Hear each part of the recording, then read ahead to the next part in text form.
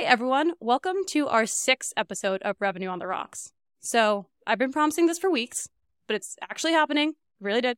We have our first guest, and I could not be more excited because I love his content, the brand he's created, everything, but not going to go into who it is just yet. But for today's topic, the person is a product marketer, so we want to talk about something product marketing related. And I think something that every product marketer can relate to and just is so frustrated by, I know I have been, is sales content. So, testimonials, blog posts, one-pagers, I hate PDF and one-pagers, all that. And we're going to talk about on marketing, why we get the requests, why they're so frustrating, and on sales end, why we give them out, and then why sometimes sales reps go rogue and create their own. But before we dive in, before we tell you who it is, Ben, what you drinking today? It is a fun answer. Natalie, I am drinking a Coors Light, but the part that makes it fun is I'm drinking it out of our little Surf Hut glass. So last week we were in Destin, Florida as a team at an offsite. And on one of the nights we walked down the beach to this little hole in the wall place called the Surf Hut. And if you ordered a margarita from there, they gave you a to-go glass. So we were able to not only have a margarita at the restaurant, but we were also able to have one walking back. Some enjoyed them more than others, I would say. But either way, we got the glass. To give away who our guest is, Mark, what are you drinking today? I'm not drinking a to-go margarita right now, although that's a pretty amazing concept. I've got a little bourbon with me here from Rowan's Creek. If you've ever done the Bourbon Trail in Louisville area, I highly recommend it. It's really cool. So we're drinking bad beer out of a very inexpensive glass. Glad to hear you're classing up the podcast, Mark. No, you guys have a much better story than I do, so I think I'm more of a fan of Surf Hut than you guys might realize. First, I was like, oh, shoot, are we going to have to ship Mark a Surf Hut glass? Like, is it going to be rude if we're drinking out of them and he's not? But we didn't have time to get that, unfortunately. Yeah, and I did check their website. They don't have a merch store, so I can't buy one, but if they did, I might. And in case you couldn't figure it out by the voice, guest today is Mark Huber. So, like I said, I'm really excited. Mark, I think we've known each other for about 6 months now. It feels longer, but in the best way. And I've been a fan of what you all have been doing and super excited to be on here. Actually, I know people who come on podcasts tend to say that, but if the kind of pre-recording was any indication of this should be a fun one. But if you don't know Mark, he is the head of brand and product marketing at Metadata. Granted, like I said, everyone probably knows that, but super excited because of the brand you built, Metadata, and also think Metadata is renowned for your product marketing, for your branding, for all the content you put out. So I think this will be a fun one hearing not just the frustrations of content, but then how does a top team do content? It's a lot to live up to, but I'll try. And I guess to dive in there, just Mark, what is your typical relationship with sales been? What are some highlights and maybe lowlights in the past? Sounds like it started a therapy session. So I would say lowlights in the past. Oftentimes it just feels like two different teams going at different goals and never really on the same page. And I think we'll unpack what exactly that means. But a lot of finger pointing, a lot of different incentives, some teams celebrating while the other didn't really meet their goal. And it just leads to a not so healthy relationship. And thankfully, that is completely unlike anything that I've had to experience at Metadata. And it's probably the best relationship that I've ever had with a sales team. And I'm sure we'll talk about why here.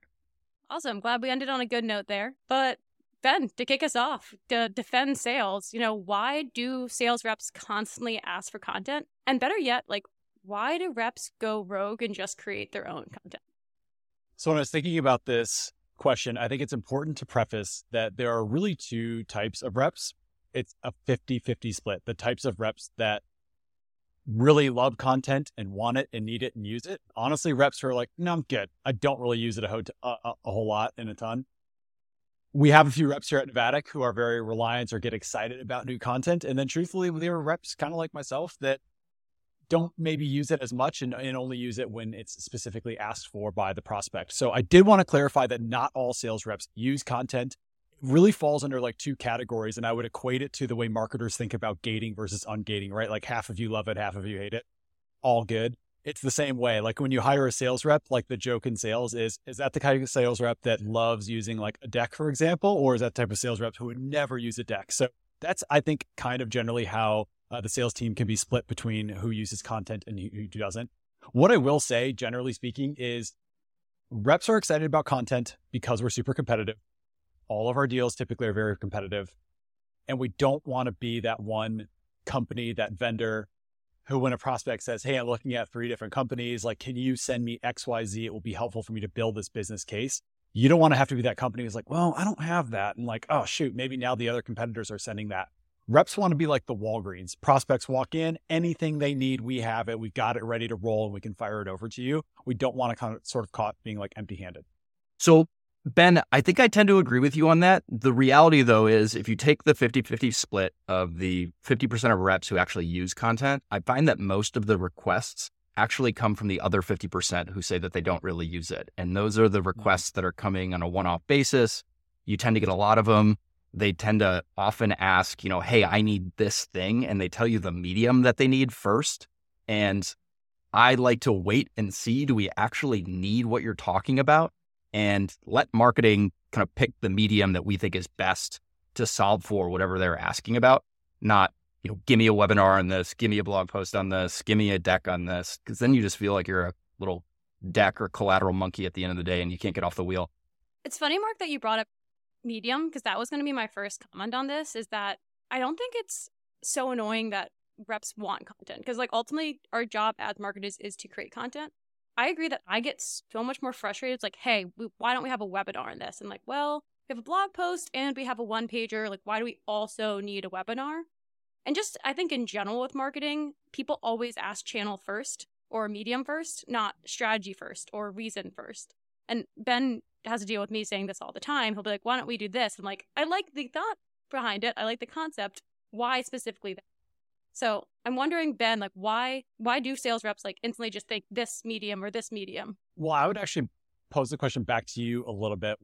Why are marketers so adverse to maybe some of those one-off content ideas? Is it because, generally speaking, when marketers think about content, your thought perhaps immediately goes to, how can I make content for as many teams, use cases, initiatives as I can, versus, oh, sales needs this. Maybe it won't help post-sales. Maybe it won't help lead gen a whole lot, but my sales team really needs this. Is that why maybe there is some pushback when we come to you specifically with like one very niche item we need? So I think for me, it really depends on why it's being asked for. So perfect example, if it is a sizable deal and we don't have it and it really can help, I will listen to those one-off requests at the end, like 10 times out of 10.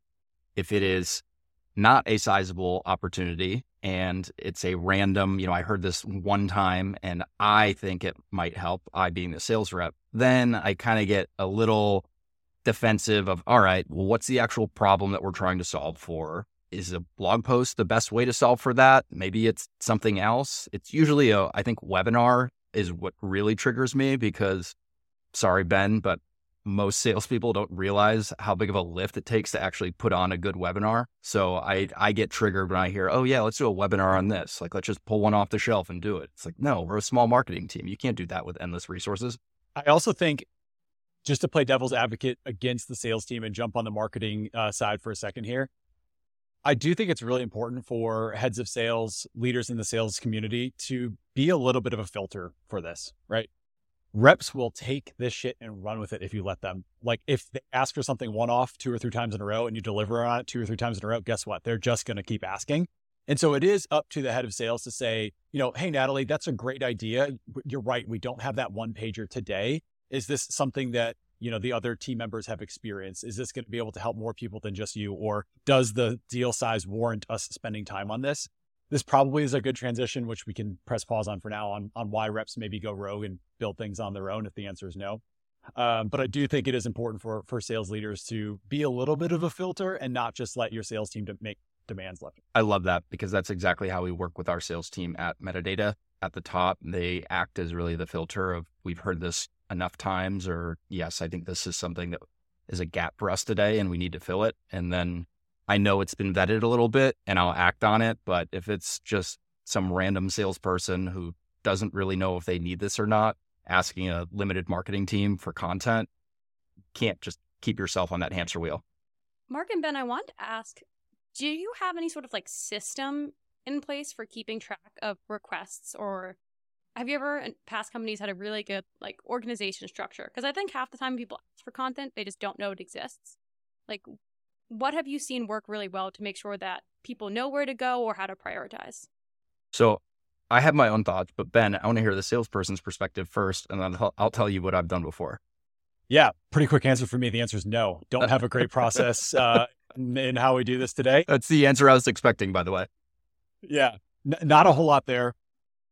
So Mark, happy to kick it over to you. So I think there's been a couple different times where I've seen this work somewhat well to maybe decently well, and most of the time it works really poorly. So what we've done at Metadata, and it goes through, I would say, phases of being really, really organized and on top of it to, hey, we're kind of slacking a little bit in keeping the organization because of all of these other things. But what we would do is we would load up Airtable with all of the links to helpful content. We're really not big enough to have a true sales enablement tool just yet. And we would group the content types, the pieces of content by type, by use case or pain point. We'd have a link to that content, and then we'd have a little column that would just give like a quick description of this is what it's for, and this is who most likely will need it. That has worked really well. And I think oftentimes when you just publish something and announce it on a Slack channel or an email and that's it, it does not work well. We have our own Slack channel at Metadata specifically for this. So we'll do a Slack and an email and then a mention or two at our weekly revenue meeting across sales, marketing, and CS. And we'll share the link, but then we'll also do, hey, salespeople, if you're too lazy to actually read this thing, these are the top 3 points that we want you to take away from this. And then here's our own take on why we created this piece of content. So you can kind of give them talking points without forcing them to read the entire thing by themselves, because let's be real, like you don't have time to do that for every single piece of content marketing creates. I think that makes a lot of sense. One thing I'm going to say, and I don't want either of you to be offended by this whatsoever, but for marketers generally, what I would also say is if you find yourself in a scenario where your sales team is asking you nonstop for different items, different content, different ideas, there's a chance that maybe your sales team is saying that because they feel like the content you're creating is missing the mark pretty big. I mean, you're right. I'm not going to disagree with you. You're right. Yeah. So we get fewer requests because of that. And that's why we wait for the request to kind of be vetted. But I completely agree with what you're saying. 100%. And I think that's why sometimes, sales reps can go a little bit rogue. I know I've worked at organizations where I felt that like the marketing content really did miss the mark. So it was like, screw it. I'm just going to hop into Notion or into whatever it may be and build kind of my own material as needed. So Ben, let's get a horror story from you. What's the worst time that you've gone rogue with creating content and like really triggered your marketing team? Hopefully it's not Natalie at Novatics. I would say just generally, anytime I create anything, I'm pretty bad from like a creative perspective. I do not build things aesthetically pleasing, but I've put together some pretty horrendous like pricing decks. So thankfully I've since started working with Natalie and she helps me out a lot. I'm getting secondhand PTSD because of all the things you create. You're creating pricing, but I guess that's your neck that's on the line when it comes to the contract you're putting in front of them. I've seen those. Like when you asked that question, I was thinking like it's the worst content I've seen. And I do think it's decks. I don't know why, but like suddenly it feels like we're making a deck from the 5th grade where there's no unified theme. There's no branding. Like sometimes there's maybe like a clip art in there and you're like, where did that come from? That is not on brand. And I feel like it often is those later stage funnel materials like pricing decks, because marketing doesn't always think to make that. It like really is beyond them. We're selling to marketers. So then why does it matter when you create that one-off rogue piece of content? Because marketers are judging our brand throughout. And when they see that like random unformatted Google Slides with a table that doesn't even have a different colored like header, like everything's the same font and not our font, they're going to notice that. And it kind of like takes away a little bit in their mind of our brand. So for me, this is where I've kind of changed my stance on it. So what we do at Metadata is we call it a slide garden, but it's probably somewhere in the range of, let's say 50 or so slides that are all approved from product marketing. And we would never, ever, ever recommend that anyone at Metadata, sales or CS, use all 50 slides. But the point is you give your teams pre-approved slides that they can then make their own puzzle depending on the use case and the conversation that they're having. Now, that works significantly better than telling your sales team, at least for us, hey, these are the 10 or 12 slides that you have to use every single time. They feel like they have a little bit more control over the content that they're creating. It doesn't completely eliminate salespeople at Metadata creating their own stuff, but we know that by the mere fact that they're using the slide garden and then they create an additional slide, and guess what? They've tested it out a handful of times. They'll come back to us and say, hey, you know what? We actually need this slide. Can you create it and add it to the slide garden? And that way, it's kind of a controlled way for them to test things that still make me a little upset when I see the visual on the Gong recording, but I know they're playing within the guardrails. I love that. And I just finished my drinks. This is a really good time to talk about this. Can I talk about why I don't like content? Sales leaders, don't let content become a crutch for your sales reps. And what I mean by that is, Mark, the example you just stated, which is Natalie comes to me, she's a rep on my team, and she has a very competitive deal. And she says, hey, Ben, I need a one-pager around why Novatic is better than this competitor. My first reaction is, why the hell do you need a one-pager? Were we unable on the call to handle those objections? Are you like that out of touch with the differences from a product perspective, whatever those things may be? Why are we leaning on a one-pager to make that point? And also, by the way, if we are leaning on a one-pager to make that point, we're probably going to lose the deal because it's going to be less influential than the conversation we can have on a discovery call, which is why you're in sales anyway. So don't let it be a crutch. If someone's like, I need a one-pager on this specific feature, it's like, wait, do you not know how to explain that feature? Do you not understand that feature? Why do you need a one-pager on it? I couldn't agree more. Like, it's so spot on. You just don't know what I'm not trying to throw shade, but like, you don't really know what you're selling from a product perspective well enough that you then need to use the content as a crutch. I can probably count on definitely one hand, maybe a couple fingers, how many times I've ever looked at a one-pager that a sales rep has sent me. I'm curious, Mark, your perspective on this too, about going back to like competitor one-pagers or competitor landing pages, because I'm very kind of anti-competitor comparison pages, landing pages, because I'm not saying they don't always work, but in today's day and age, at least our market moves so fast. Like, people are always coming out with new features, new positioning, new this. So they're often outdated. Coming from an SEO background, all of my SEOers are like, what do you mean you don't have comparison pages? You're losing out on ranking there. So wonder where you're at, pro or anti-comparison pages. So I would say that I used to be against comparison pages, and I've changed how I feel about them quite a bit since being at Metadata. And here's why. I think a lot of what you mentioned still holds true. We make sure that we've got one like real comparison page externally. We've got a ton of internal battle cards, but we make it like a conscious effort to actually update them, probably quarterly, if we're being honest with ourselves. Would we like to do it earlier than that? Probably, but we've got, not endless resources. So why I like the comparison page is, one, always take the high road. It comes off so much better in the eyes of the prospect if you're actually shouting out whatever that direct competitor is good at, because let's be real, they wouldn't be in business if they weren't good at something. So I think if you shout out what they're good at and recognize that already makes your comparison page a little bit more believable. And then two, if you don't have that comparison page with an accurate take of how your company sits in a particular space and how the other competitor sits, you're then leaving it up to that competitor to control the narrative. So I think what we are trying to do is control the narrative. There's a lot of bad product marketing out there. I would argue that most product marketing is bad at the end of the day. And especially in the MarTech world, there's so much bad product marketing that you got to control the narrative so that your competitor is not saying that, you don't do something when, guess what, you actually do it at the end of the day. If I could jump in really quick on that, Mark, would say I'm still kind of on the fence about like competitor one-pagers and comparing.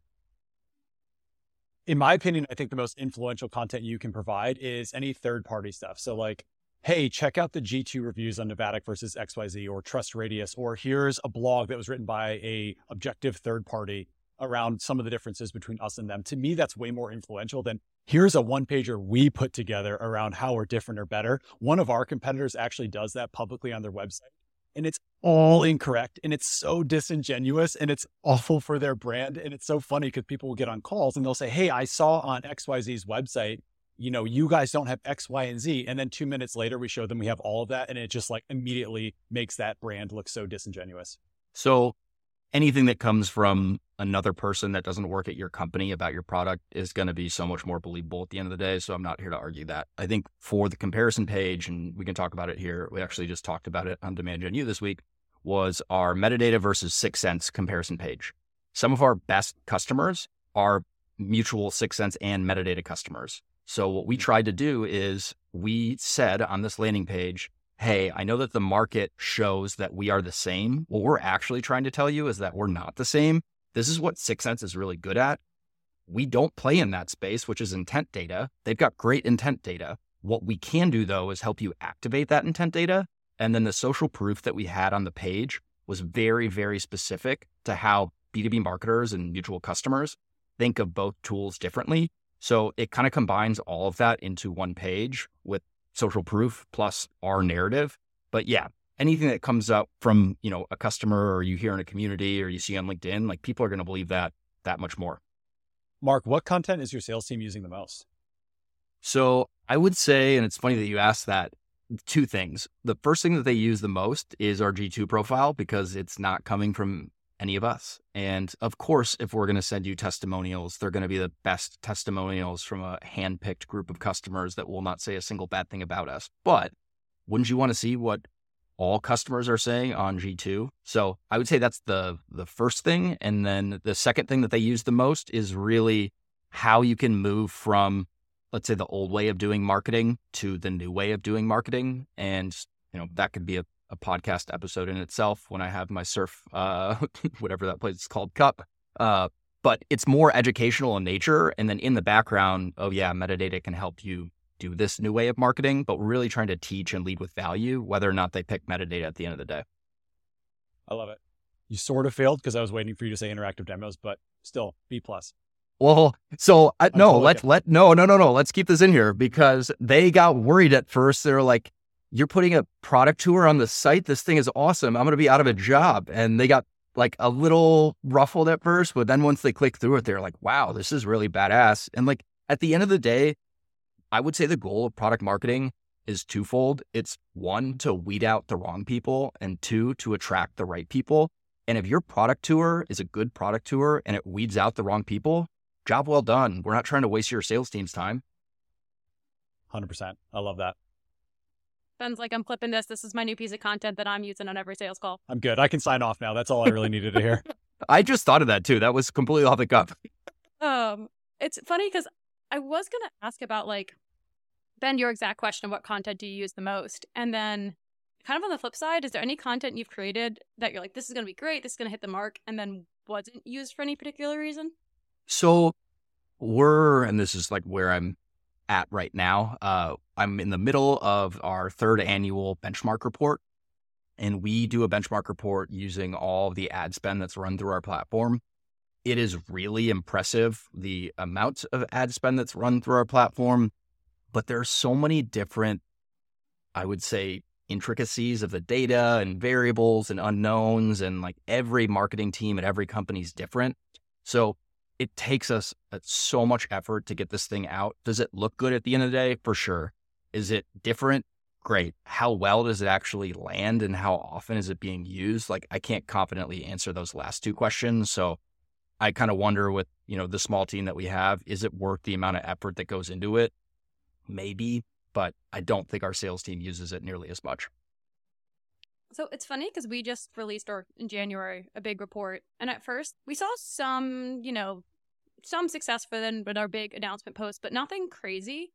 But it was almost just having the report elevated our brand and status so much more than not. Like, I don't know if so many people complimenting us. Like, I know we do send it sometimes in sales because shout out to Ben. I appreciate it. You guys screenshot when customers say like, great report.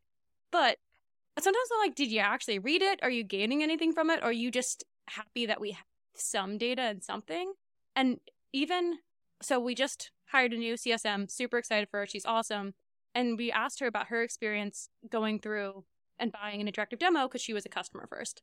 And one thing she said was she thought we were much more enterprise just because we had a report, which I thought was so interesting. It was like, you might have no idea what the report said. You didn't know maybe if the data was accurate. It was accurate, but like you don't know. But just even I think having that report kind of reinforced the prospects. Yes, this is a larger company who cares about data.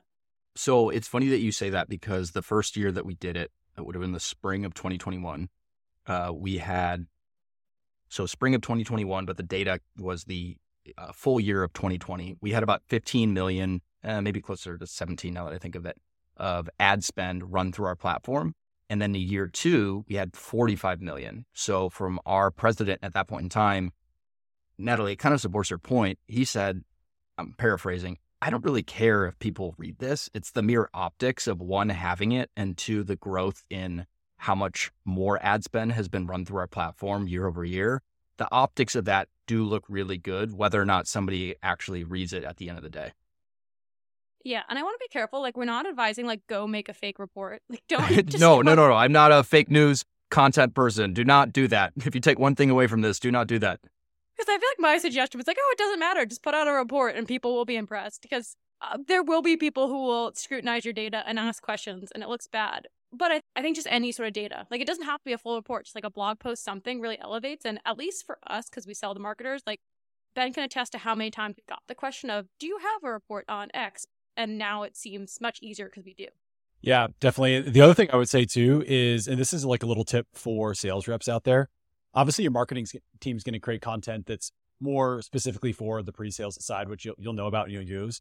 But what I always do is I go talk to our post-sales team and I ask them what content really resonates with our customers, our current customers. Because if it resonates really well with them, I'm not talking about like a knowledge base or something like that, but if we have content that resonates super well with them, it's probably going to be very, very helpful and likely very different than what you're sharing on the pre-sales side. So I like to talk to our post-sales team and understand what content they use that really seems to resonate well, and kind of steal from that.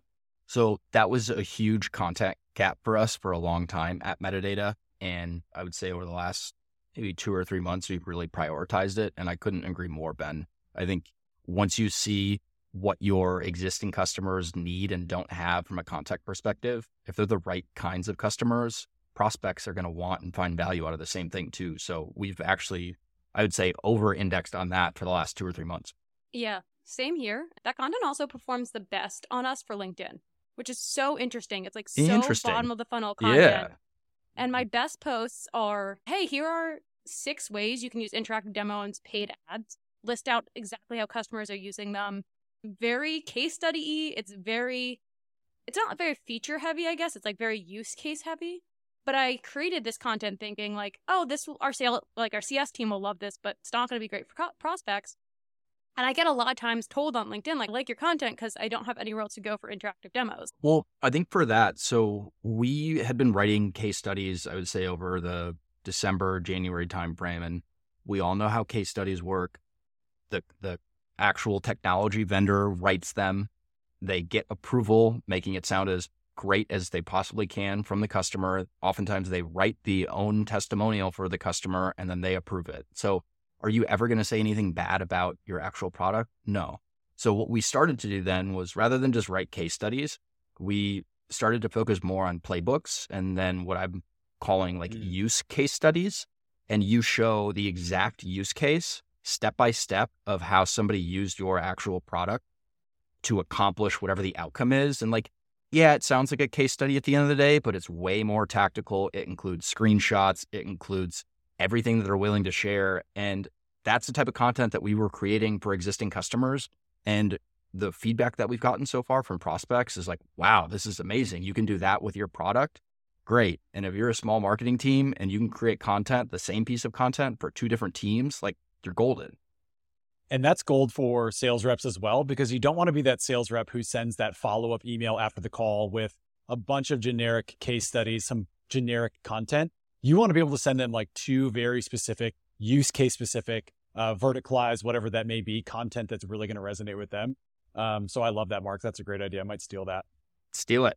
Ben, we have playbooks coming out soon that will include customer videos. So we just started doing, and we're going to change it up a little bit, but customer interview series where it's like, hey, it's 15 minutes. You're going to be the star. Just talk about how you use Novatic. I'm not going to ask you these huge revenue numbers. We have to ask all your RevOps people how you got this number. It's a small win you got from this. Really, just why'd you build it this way? What tips would you give for someone else? What inspired you?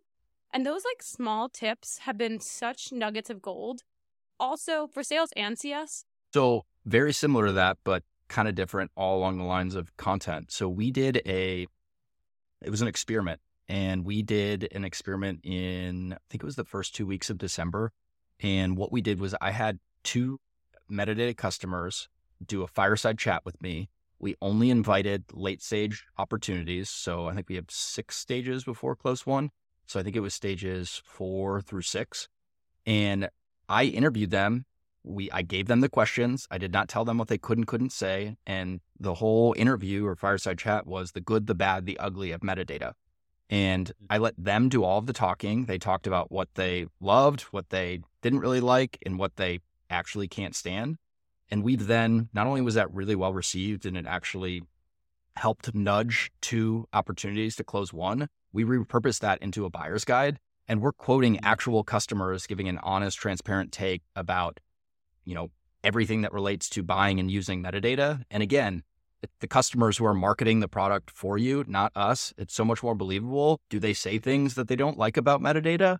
For sure. But I think that's why it's more believable at the end of the day, because it's not this just great sounding sales pitch of, hey, our product's the best.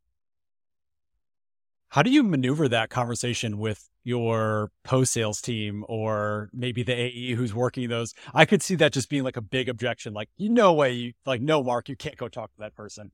Yeah. So great question. And I thought they were going to feel the same way about it. And what I did was I went to one of our sales directors and said, hey, and I should have mentioned this earlier, what I like to do with creating new content with sales is a very small focus group of like 3 to maybe 5 sellers max who are really interested in helping and want to test this out. A lot of these little experiments bomb, but then you're only testing it out with a small group before you roll it out to a larger team. So I went to the sales director and said, hey, I have this idea. What do you think? He's like, okay, this sounds pretty interesting. Let me run it past my team. So he ran it past the team. The team's like, all right, Mark, tell me more. I told them more. They were like, you know what? Let's do it. Like, let's try it. The worst that can happen is, it doesn't have any impact. I trust that you're not going to guide the customers in a way where they're going to talk shit about the actual platform. But within a matter of, I would say, probably 2 or 3 days post that webinar, and it was recorded, but it was only sent to late stage opportunities. I had 3 out of the 5 AEs Slack me and say, my prospect either was not responding to me and responded back, or we were in conversations that they brought up that webinar.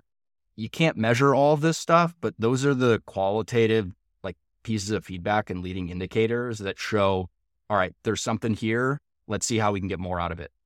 I actually watched that webinar, Mark, and I think one thing that's important to note was when watching that, it seemed like you, and maybe I'm wrong, but it seemed like you had a good relationship with the customers you brought on. And I think that's a really important piece to marketing if you want to do customer interview series, case studies, anything. I think we're so reliant on CS to build those relationships.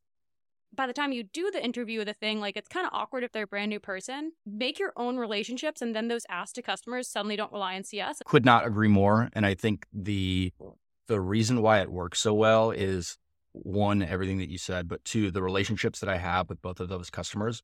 We have the kind of relationship where they can come to me and complain, hey, I'm not getting this right now.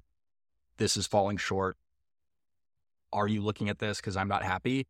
And it's that constructive feedback loop that, hey, you don't get to that point unless you have a good, solid relationship with them. So I think one of the things that I'm really tired of seeing on the LinkedIn echo chamber is go talk to your customers, because most people don't actually do it. If you do it, it's a cheat code. You can find out so many things that your buyers and prospects actually care about. You just have to make it a point to talk to a few customers every single month. Because if you don't prioritize it, you're not going to do it. And last thing I'd add there is go add value to that customer. Ben knows I hop on integration calls all the time because I know HubSpot and Salesforce really well, and I build relationships there.